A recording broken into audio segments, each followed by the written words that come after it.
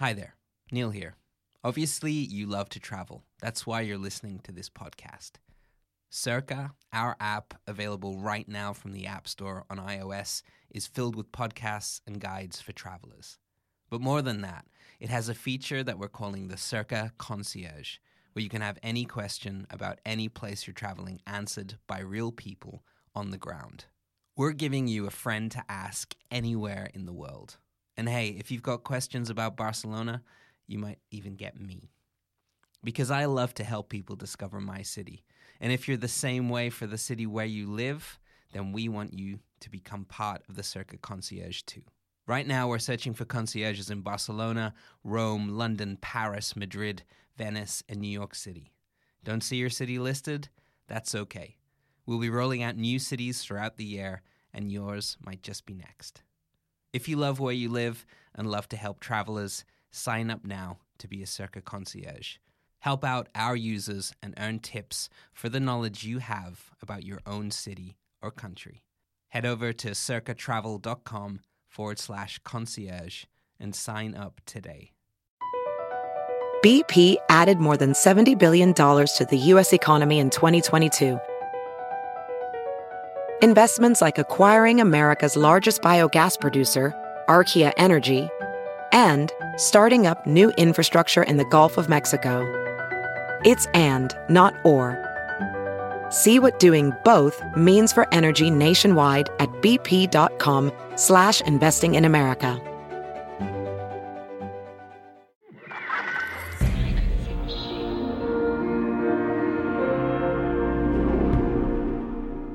This is our Black Panther. I think it would be a white panther in this case. A white panther. This is our extremely rare albino panther episode of It's going to die within a couple of months. It's got pink eyes. It's got pink eye.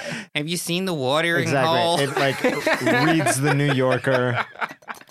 A destination isn't always a place. Sometimes it's a new way of seeing things. I'm Neil Innes. And I'm Andres Bartos. From Frequency Machine, this is Passport. Your ticket to everywhere.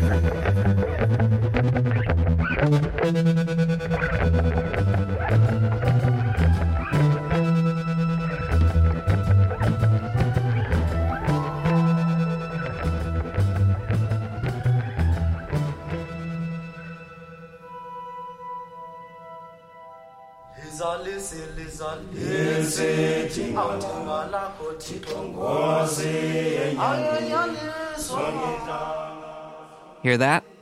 A gospel choir singing about the arrival of freedom. Perfect harmony and pure joy. And it can only be from one place.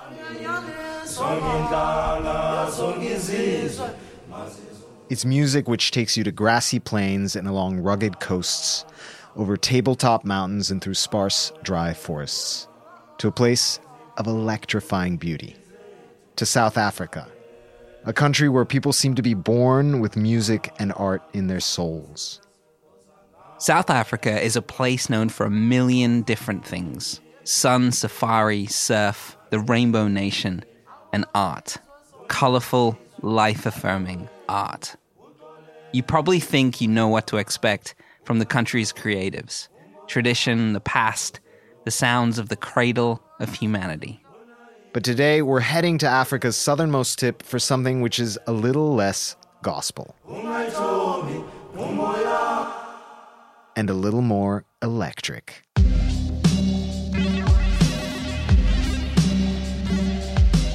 South Africa's art landscape in the 21st century is not djembes, marimbas, and choirs. The most exciting artists are looking in all directions at once, one foot in the past, the other firmly striving towards the future. South African art is filled with talk of space and planets, new worlds and utopias. It's following a creed, an aesthetic, which has become famous worldwide in recent years, known as Afrofuturism.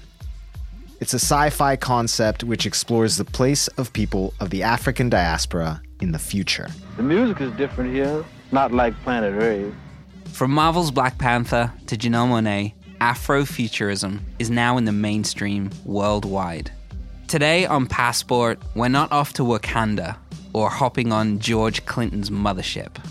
Producer Harry Stott is headed to Johannesburg, South Africa's biggest city and melting pot of sound and color.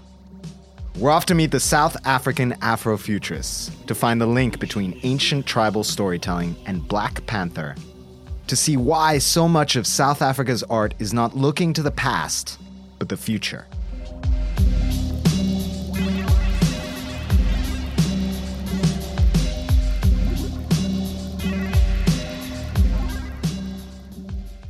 Hello. Hello there. Hello, hello. I mean, this is a continent that I've never been to. Have any of us been to Africa? Yes, on a rugby tour, would you believe it? As a player? As a player. We say surprised. That I don't believe. That, yeah, and you're almost right not to. What do you remember? I remember Cape Town and going on safari as well and not seeing a lot. Not seeing as much as I would have liked to. I saw a lion's tail. And that was it. Yeah. I mean, South Africa is always on the top of the top of every list of place to go. Most beautiful country in the world, you know? Wow. It's one of those. Cape Town's like, it's always in the top 10 of like places to live as well. Like, Really? Yeah. What about Johannesburg? The feel of things that they have, even when it's presented in cinema, it's very gritty, favela-y, harsh.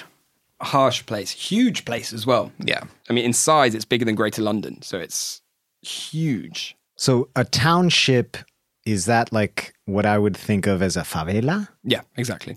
Yeah, I mean, the townships were, deliberately made segregated areas during apartheid where the black population were forced into. Right.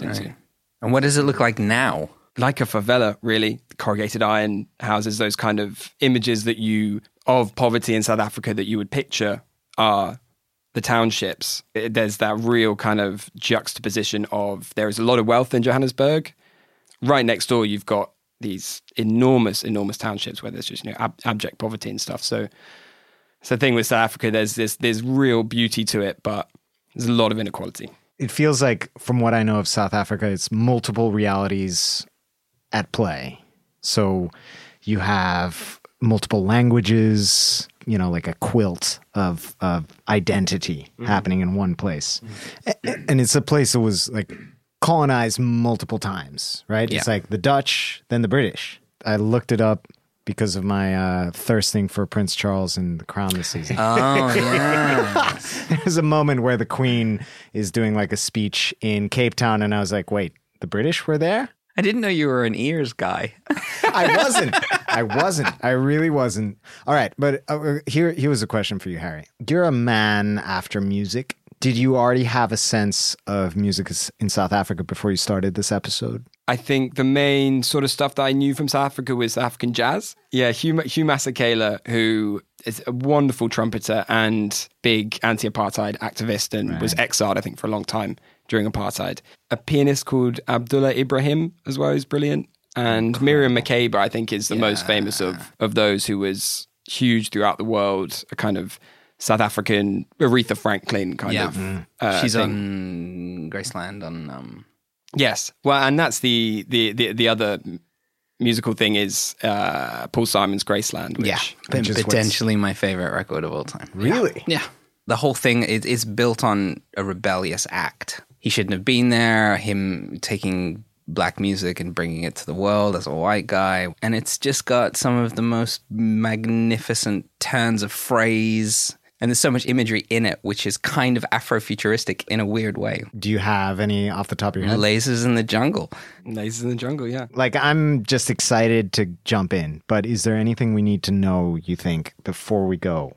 Yeah, so a word, a concept, an aesthetic that comes up a lot is Afrofuturism. And it's a pretty ambiguous, difficult thing to decipher, but fundamentally, I think Afrofuturism is an artistic concept with a lot of links to sci-fi, which places people of the African diaspora and places them in the future and gives them this kind of agency with technology and with science fiction concepts.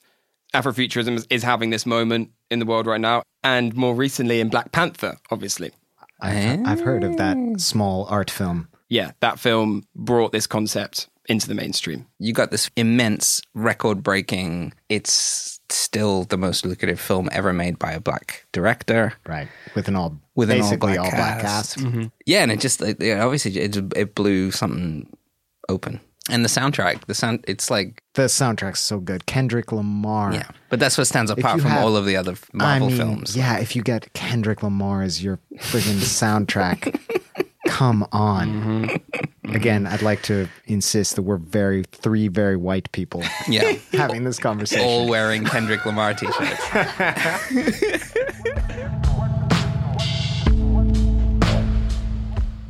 Afrofuturism. You've probably got an idea in your head of what it is.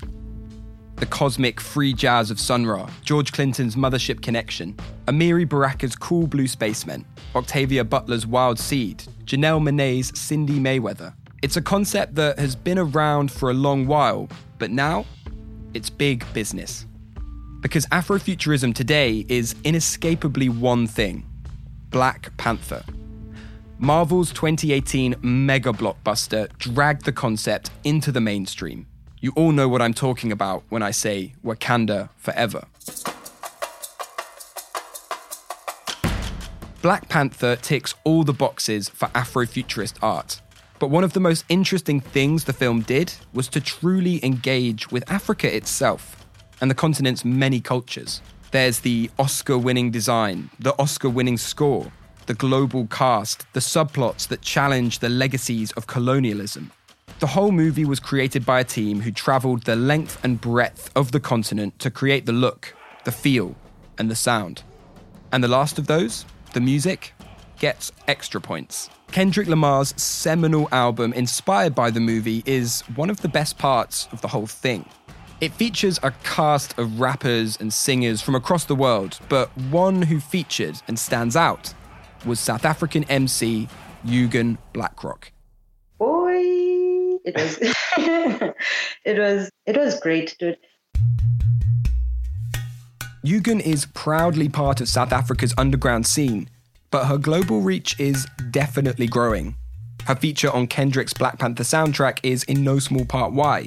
On the track Ops, she spits with her usual venom, talking of cyborgs, myths of subaquatic cities, and high-res lasers. I wanted to know how much it meant to be part of this mega Afrofuturist project, and the impact it had in South Africa. So I called up Eugen and her longtime producer, Kanief the Japmaster. The music and the movie kind of both going into, that Afrofuturistic aesthetic. It was like a lot of the styling there was inspired by, I think, South Africa more than any other country in Africa. I think it was a great moment of inspiration when they decided to approach Eugen, because it's just something that was naturally inherent in her style. So. For South Africans like Eugen and Kanief, seeing their culture on the world's biggest platform was unbelievably exciting. The celebration of the movie reminded me of South Africa. It became a celebration. It just became a celebration. Culture. Like you saw that, you were like, oh wow, damn. The movie, like all Marvel films, had a massive impact worldwide. But Black Panther did so much more in South Africa. It was a historic event. It was hectic. And they spoke Xhosa, dude. Can you imagine all the Xhosa folks I know? Mama was like, yes! Xhosa, an indigenous South African language, is used throughout Black Panther too. And then I went to go see it with a group of kids caught up completely in the magic. It was so great. And then the teacher's like, oh, she was in the movie. It was over. It was over. When that car chase scene came, they were like screaming. I was screaming too. I was like, wow, yeah. It was amazing. Black Panther's impact in South Africa was beyond huge. Why? Probably because it was so positive. It came at the right time too, because all around the world, we were being made aware, everybody, of how intense these racial conflicts were getting. That came in nicely as an injection of that celebrative feeling, that being represented in a dope way. As well as giving South African actors and South African culture a platform, Black Panther gave Eugen one too. Her voice was now out in the world, shared alongside one of the biggest artists, Kendrick Lamar. It was great for me because as a completely independent artist, it was a boost for everybody that was rooting for the independent and the underdog and the underground. It was a big boost.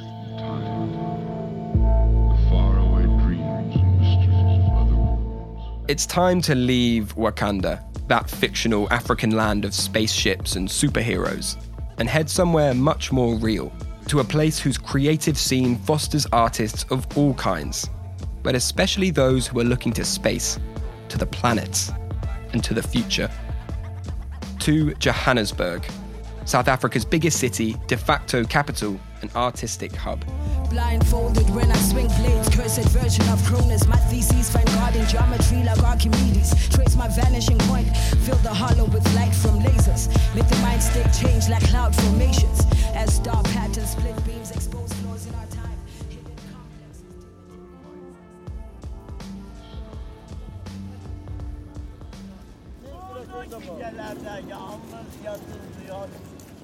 The main thing that you'll hear about Joburg, as everyone in SA calls it, is that it's fast. Oh yeah, South Africa is always shortened to SA as well. Keep up. Joburg is really a non-stop place, a bustling, chaotic city that moves to a different beat than South Africa's other major hub, the serene beachside Cape Town. Eugen and Kanief are both currently based in Marseille in the south of France, but they really grew up and found their artistic feet in Joburg. Joburg will kind of be the central point, the melting pot of the country. Really, there's that, city of gold image attached to it. While Wakanda is a city built on the fictional mineral vibranium, Johannesburg is a city literally built on gold. The link between the two is in no way a coincidence. You'll find the world's two deepest gold mines in the city, Mponeng and Tautona. But if it's the stuff above ground you're looking for, Joburg's got that in spades too. The colourful and recently regenerated areas of Maboneng and Bramfontein are the spots to go to for hip bars and clubs. While the equally artistic Yeoville, where Eugen and Kanief lived, also boasts the delicious aromas of the African food market. And Joburg's not entirely the urban, gritty place you might be assuming either. It actually claims to be the world's largest urban forest. And in among the trees and parks are thriving centres of food, culture, and art. Man, the vibe is really the strongest, most endearing thing about Joburg. Somehow very colourful. The different mixes of people, the different smells, whether you're walking past somebody who's got like an open brazier and they're kind of barbecuing chicken feet. There's the spirituality aspect of it. There's the bling aspect of it. There's the hopes of reality stardom, all the record companies. City of contrasts. Yeah, it's really a city of inequalities. There's huge mansions that you can't believe belong to one person, and there's 8 families that live in shacks. But there's a big mixture of magic next to normality, the seen and the unseen together. Joburg feels like a microcosm of all South Africa, if not most developing African nations. The colour, the noise, the smells, but also the serious inequality. Townships, remnants from apartheid-era segregation, still make up big sections of the city. The sprawling Soweto is the most famous. But even there, among the hardship, you'll find a real sense of optimism. There's that survival spirit, and there's that pride. Wherever I'm at, I'm going to make it dope. Making this really shoddy place into a place I can be proud of. Johannesburg it's full of hope. It's full of hope and all these contrasts that make it a beautiful experience in itself. That city of gold, I'm going to strike it, my little spot here. There is that. It's tangible. It's in the air,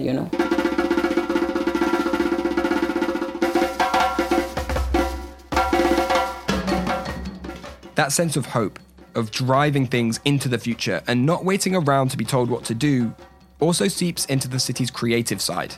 It's both super DIY and super varied, from Soweto's skate punk scene to traditional choirs and incredible modern jazz. But Joburg so far doesn't really sound like a place of the future, does it? 90s style skate punks, gold mines, sprawling townships, mansions next to corrugated iron shacks. They remind you more of a troubled past, of apartheid, than a utopian future. So, Afrofuturism. Where can we find this concept in the city? Is it as tangible as the smells, the sounds, or the optimism?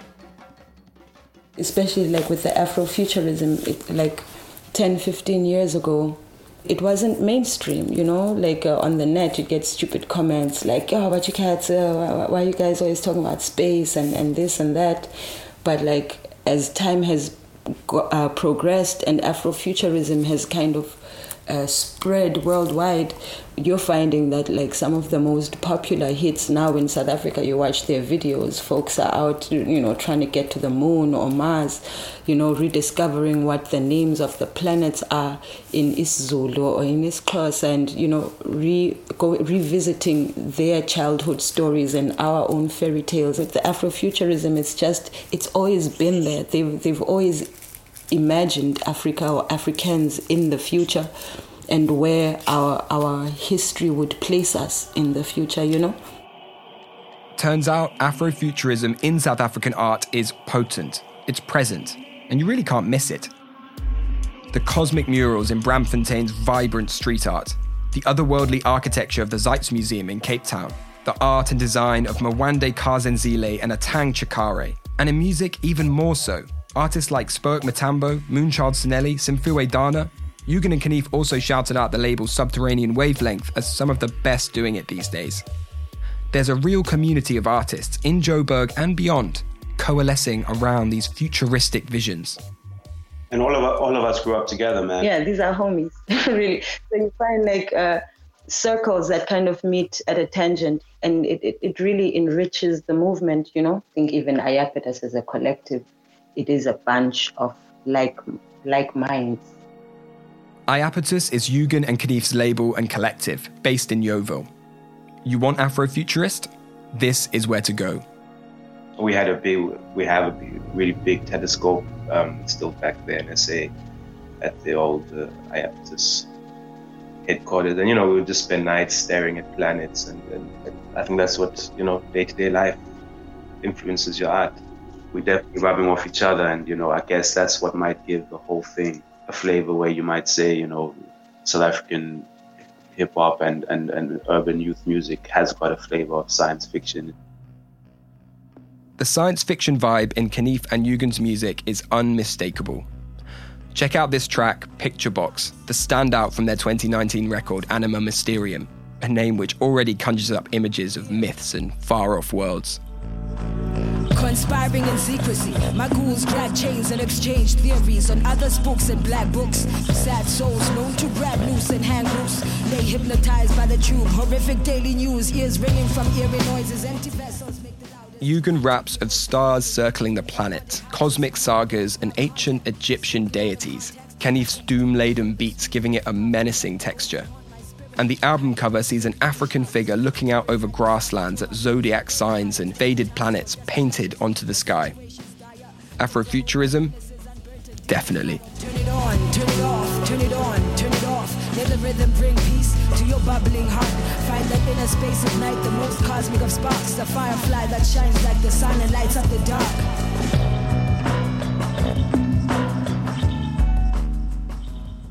Even in the way that these two talk, there's already this like loose, like it feels cool and calm and collected. Feels dope. Yeah. Feels dope. It does. It does, man. Yeah, I love the bit Knief says about day-to-day life influencing their art. That thing is genuinely, they have a telescope in Johannesburg at the Iapetus headquarters at their studio. And they just spend nights, man, you know, like hanging out, looking at the stars, and it speaks to everything that you're just saying, you know, it just speaks, there's this endless possibility of space, and it's just super cool. Wow. It's that, and the other thing that they talk about really well is that mess of contradiction and different social classes all bundled into one, but also this sense of like, there's magic in that. There's a beautiful like mix in their music as well. It's like super smooth and defined and precise and confident, but it's also like it's kind of angry. Like if you strip down all of those doom-laden beats, you know, as you kind of describe them as, like it's so melodic and it's like hopeful as well. Yeah, it doesn't let go of the dark. Like it doesn't pretend like that didn't happen. Yeah, it's part of the story. Which is what all of their best like hip-hop music did. They seem to have managed to jigsaw puzzle it all together so well. Yeah. So well. It feels like there. Feels solid. Yeah. We'll be back after the break with Masande and Shanga and the history of South Africa and how it plays in to Afrofuturism. We'll see you in a sec.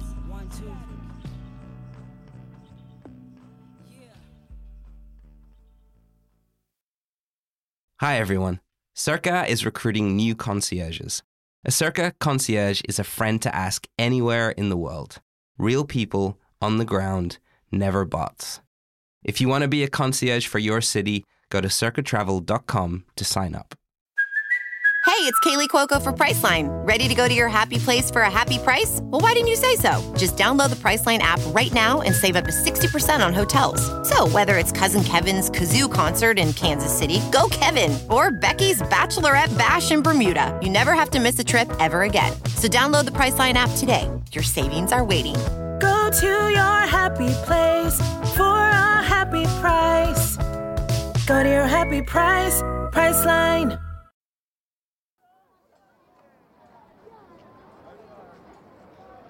Afrofuturism is no longer just a niche in South African art, a fringe thing going on behind closed doors in Yeoville or Soweto. It's an aesthetic which seems to be imbued in the country's cultural psyche. But how and why did a whole generation of young South Africans start becoming obsessed with the future, with space, with technology, with Afrofuturism? I needed to speak to someone else in the South African artistic scene. Someone who could take me inside this world to work it all out. Hello, how's it going, man? You well? I'm well, dude. How are you doing? It's rainy today. I got in touch with Masande Nshanga, a South African author now based in Cape Town, but he's spent enough time in Joburg to count that as his home too. I've been a fan of his writing for a long while. As well as being lucid, evocative, and utterly readable, Masande consistently delves into the deepest recesses of South African science fiction. His second book, Triangulum, is the case in point. Triangulum is a book about South Africa's recent past as far as apartheid and the homelands. And it's also about the promise that comes after liberation, but then begins to fade again. Reading Triangulum is to be flung back and forth between a shuddering portrait of apartheid-era South Africa and a strange manuscript that predicts impending Armageddon. The machines, the mystery, the menacing, omnipresent triangles make the book really sci-fi. And that it all takes place in South Africa, with the protagonist exploring the implications of all this on their racial identity, gives it an Afrofuturist slant too.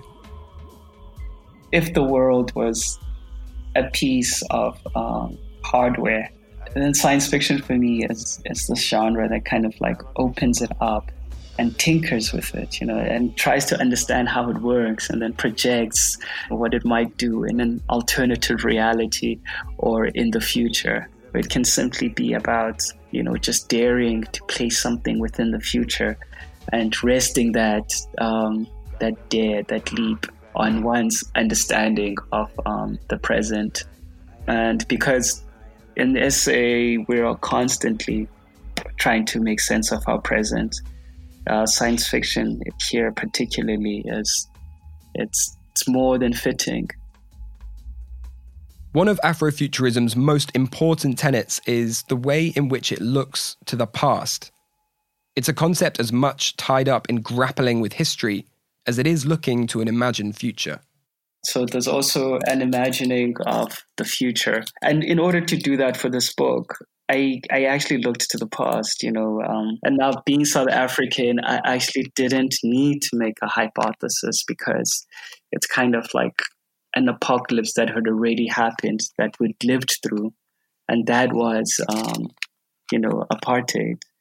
And it had all of those features. It had experiments conducted on human beings, mass death, but like really ghastly things that were done to human beings, all of which culminated into it being a crime against humanity. When you look at South Africa's 20th century history, one word is unavoidable.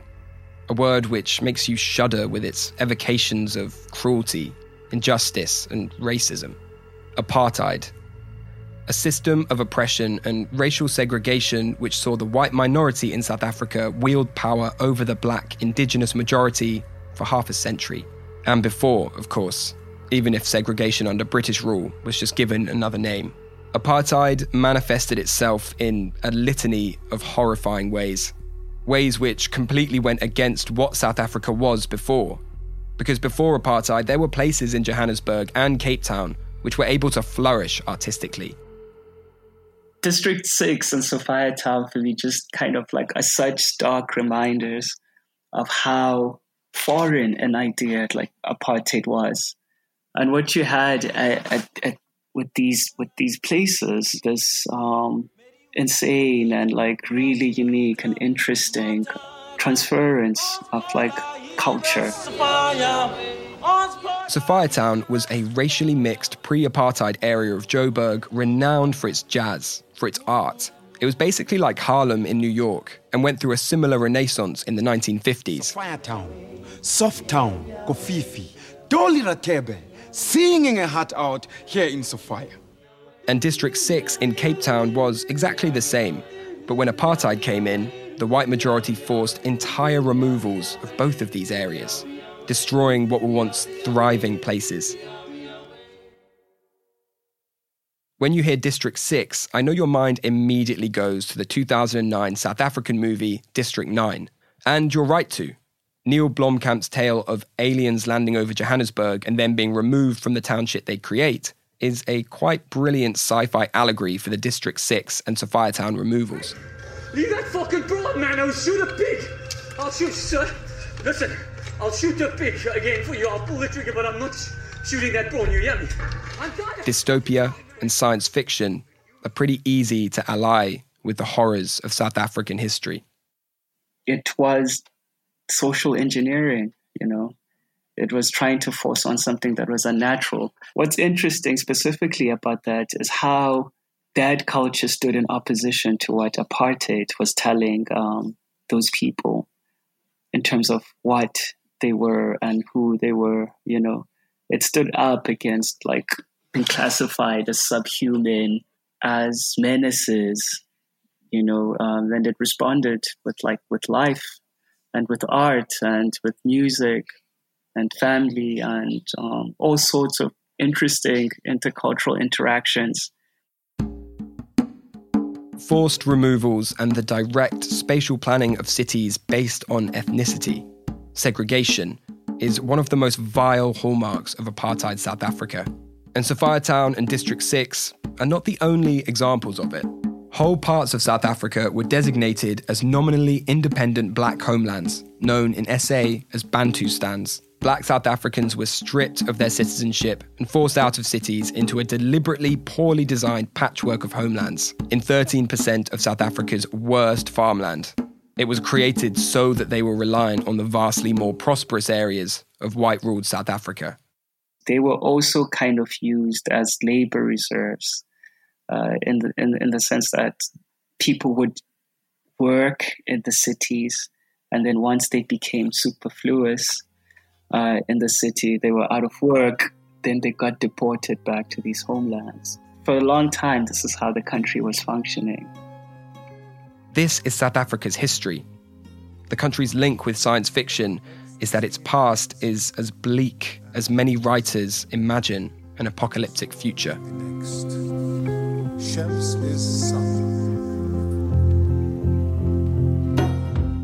I was really struck by the lingering presence of apartheid in so many of my conversations about South Africa.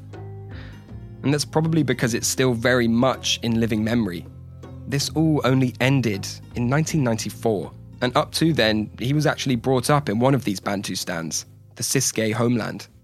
This is what's interesting for me, because at some point, I'm also born into this equation a couple of years before the end of apartheid. It's kind of informed my own relationship, with modernity and where I belong. Masande's upbringing in the Ciskei homeland directly influenced the work he's making today.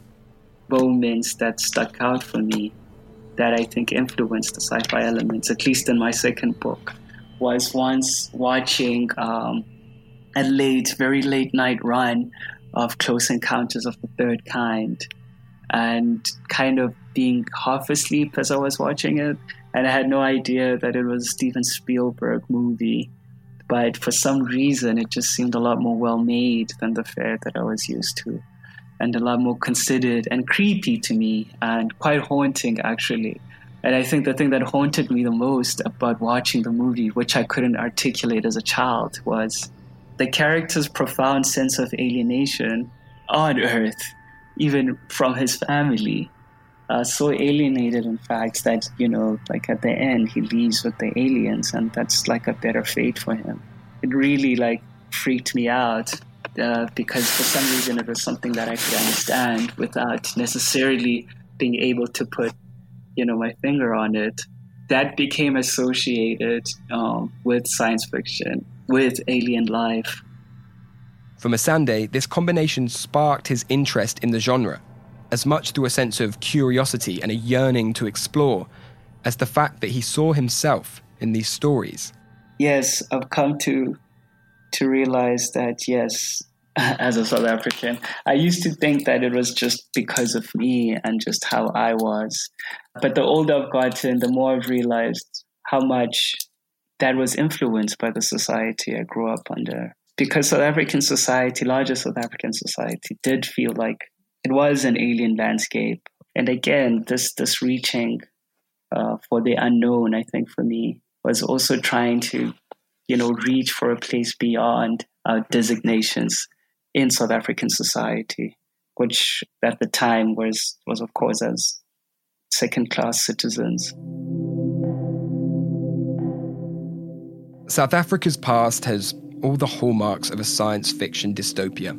It's a past that was stolen away and ripped out. It's this emptiness which undoubtedly has pushed young artists coming up now to create their own futures, their own narratives through their art. That's so good. So good. But the bit that killed me, because it's one of my favorite moments in film that I didn't understand when I was a kid, but watching Rachel Travis get on the spaceship at the end of Close Encounters. When I was little, I was like, fuck yeah, goodbye Earth. Or even like a, narcissistic teenager. I was like, fuck yeah. Or even when I was in my narcissistic 20s, I was like, fuck yeah, I get on the spaceship. But now you have a kid. And now I have a kid. I can't watch the end of that film. Yeah. Because I just hate him. I hate him so much. When Masande said that bit of watching that film, it was like, oh my God. Think about watching that in a situation that you cannot ever escape from. It's horrors in the past, but it says a lot because it's like, yes, the horrors of apartheid have moved on into other territories, but it's like, it's not all just like wonderful and smooth sailing, but there's all this other stuff that's happening at the same time. Just from listening to him, he has the same kind of thing that I described the music as. He has like a weight to him, but he's incredibly optimistic and seems really chipper and like... Yeah, realistic. Straight and happy and like... Yeah. Apartheid, however, is not the only root of the fantastical elements, the sci-fi, found in modern South African art. There's something even more innate to South African, and indeed many other African cultures, which speaks to this magical, futuristic side. Traditional African spirituality and mythology. South Africa is home to many tribal and ethnic cultures. Zulu, Xhosa, Ndebele, Swazi, and Soto among them. One thing which runs through many of these stories is profoundly futuristic imagery. And one person who captured it all was a man called Credo Mutwa. So Credo Mutwa was A sangoma. A sangoma is a traditional healer.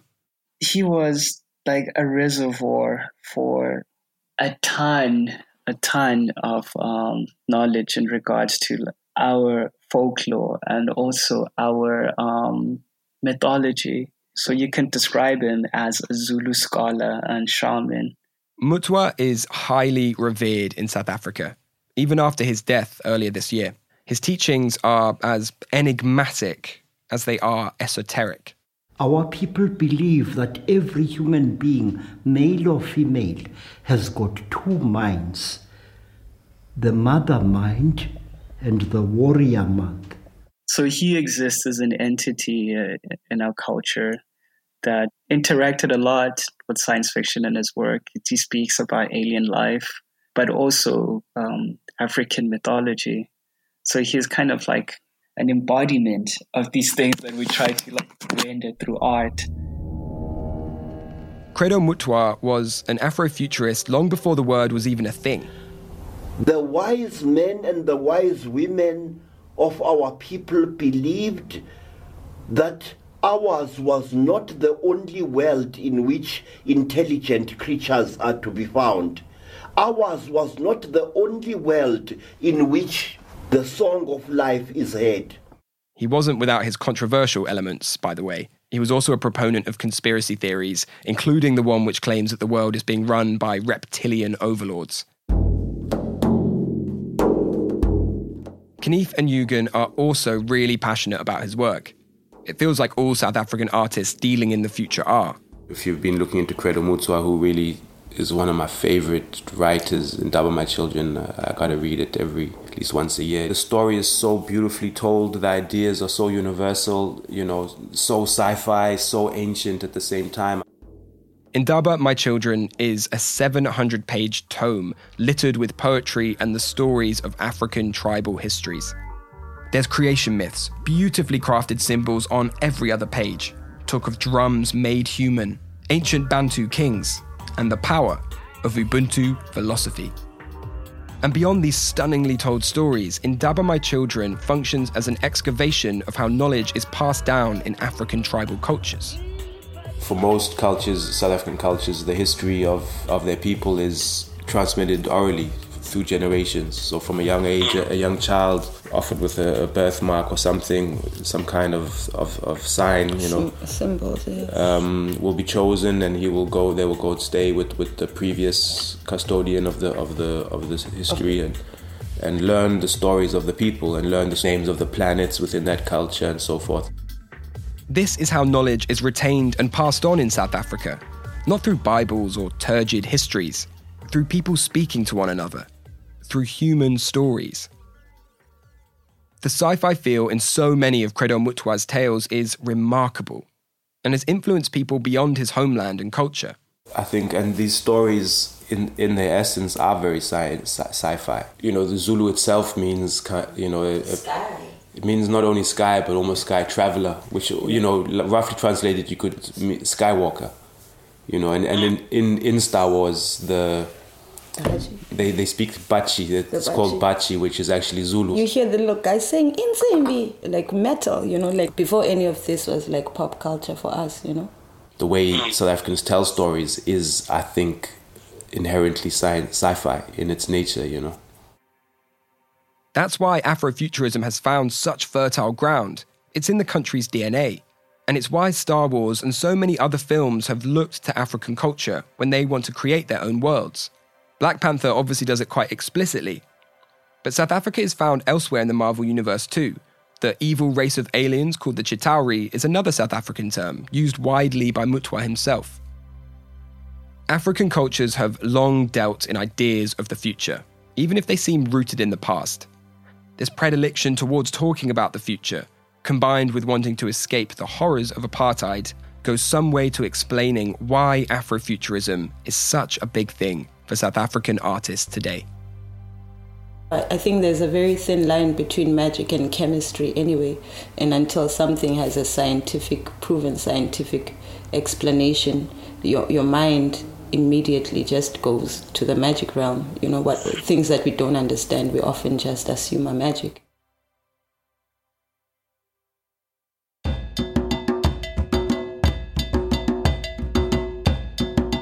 The end of apartheid in 1994 saw South Africa reborn, a new rainbow nation.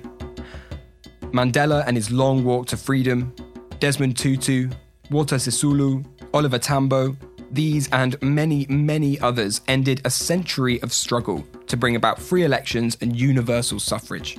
A spate of Nobel Peace Prizes were handed out left, right, and centre. The immediate post-apartheid period was characterised by healing, thanks to Mandela's truly astonishing ability to advocate reconciliation rather than retribution. South Africans were now looking to a brighter, liberated future. Kanief and Eugen remember it well. I think post-94, when, right after apartheid and Mandela had come in, and right after him, Thabo Mbeki, his concept of an African Renaissance, it inspired folks. One of his goals for the country itself, and I think for Africa as a continent, to kind of pick itself up, rediscover itself. It was amazing, to hear that pride in Africa as well. Thabo Mbeki was the successor to Mandela as president in 1999, and his idea of an African Renaissance further pushed young Africans to take pride in their own culture. Here's Msande again.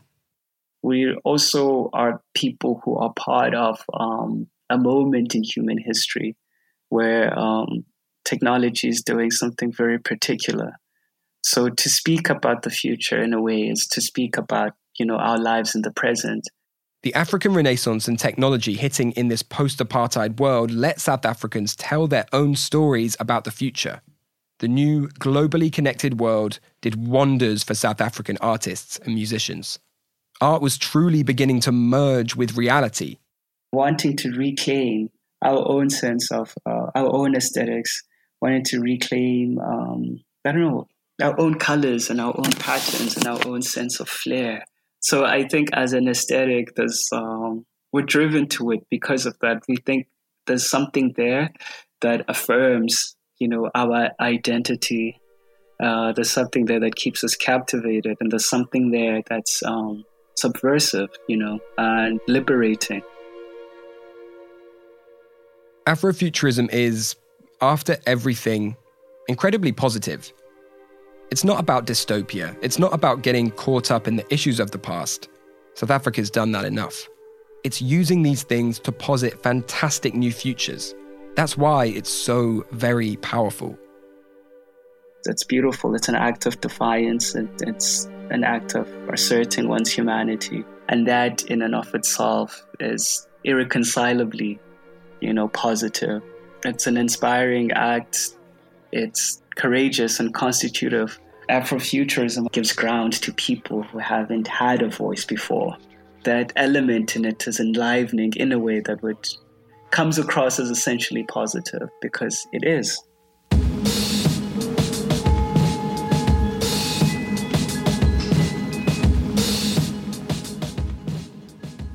I was thinking about my country and when the first science fiction movie came out, and it was like a watermark for when a place can think about their own future. Yeah. And it's giving me the goosebumps again.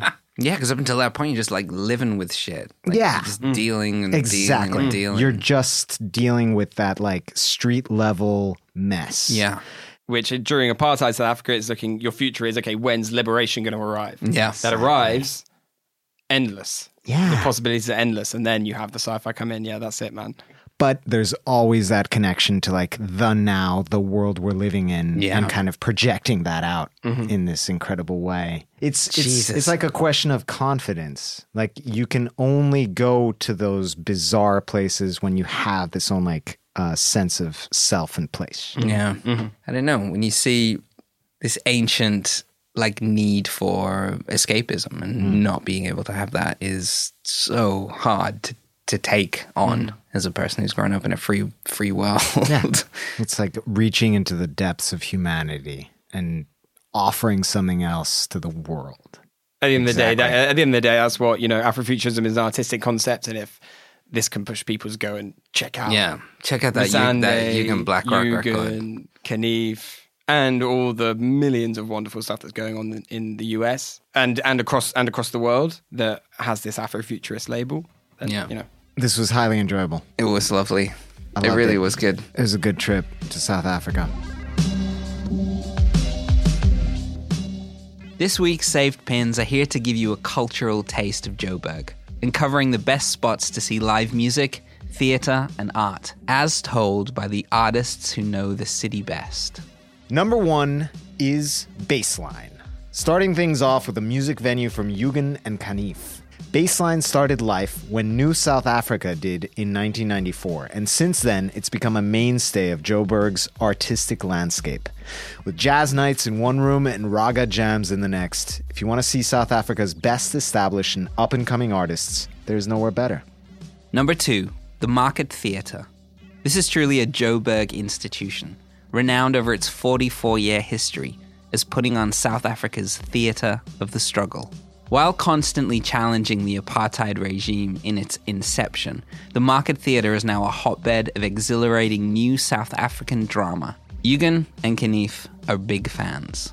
Number 3 is The Forge. For more radical ideas from exciting new thinkers, Masande suggested we check out The Forge, a multi-use artistic space in Braamfontein, which is constantly putting on talk shows and exhibitions which celebrate the city's most progressive thinkers. Number 4, the Apartheid Museum. If you're going to Joburg, it's worth taking the time to really get to grips with its troubling history. The Apartheid Museum doesn't pull any punches, exploring the truth of apartheid in a number of interactive ways. Ditch those problematic township tours and learn something real. Number 5 is the African Food Market in Yeoville. Finally, to Kanif and Yugen's home area for some amazing food. The African Food Market in Yeoville has the best of South Africa's traditional cuisine. But Joburg is an immigrant city, and this market has flavors from the entire continent too. All right, that's it for this week, folks. Next week, we're going to Australia for Aboriginal astronomy, magic in the sky, and killer asteroids. Until then, keep up with us at Passport Podcast on social media and at frequencymachine.com. This episode of Passport was written and edited by Harry Stott. Big thanks to Masande Nishanga, Yugen Blackrock, Kanif, the Jackmaster, and Elena Laying for their help and insight into this awesome world. Definitely take the time to check out their music and writing. We've got all of their info in the show notes. The theme tune on this episode was written by the wonderful Nick Tanner, with loads of tunes from Yugen and Kanif, thanks guys, plus extra songs from Oracle, Lieutenant Fitzgibbon's Men, Carlton Banksy, Music Box, The Beards, Ye Olde Data Plan, Hot Acid Alien, Lost Bomb, Tronic, Foxy Bassy, Banana Clips, and Thirst Follow. The show is mixed and mastered by Julian Kwasniewski. Eliza Engel is our production assistant. Stacey Book, Dominic Ferrari, and Avi Glijansky are the freshest MCs this side of the equator, and they also executive produce the show. Which is hosted by Neil, and a man who's a little more Swaziland than he is Lesotho, Andres Bartos.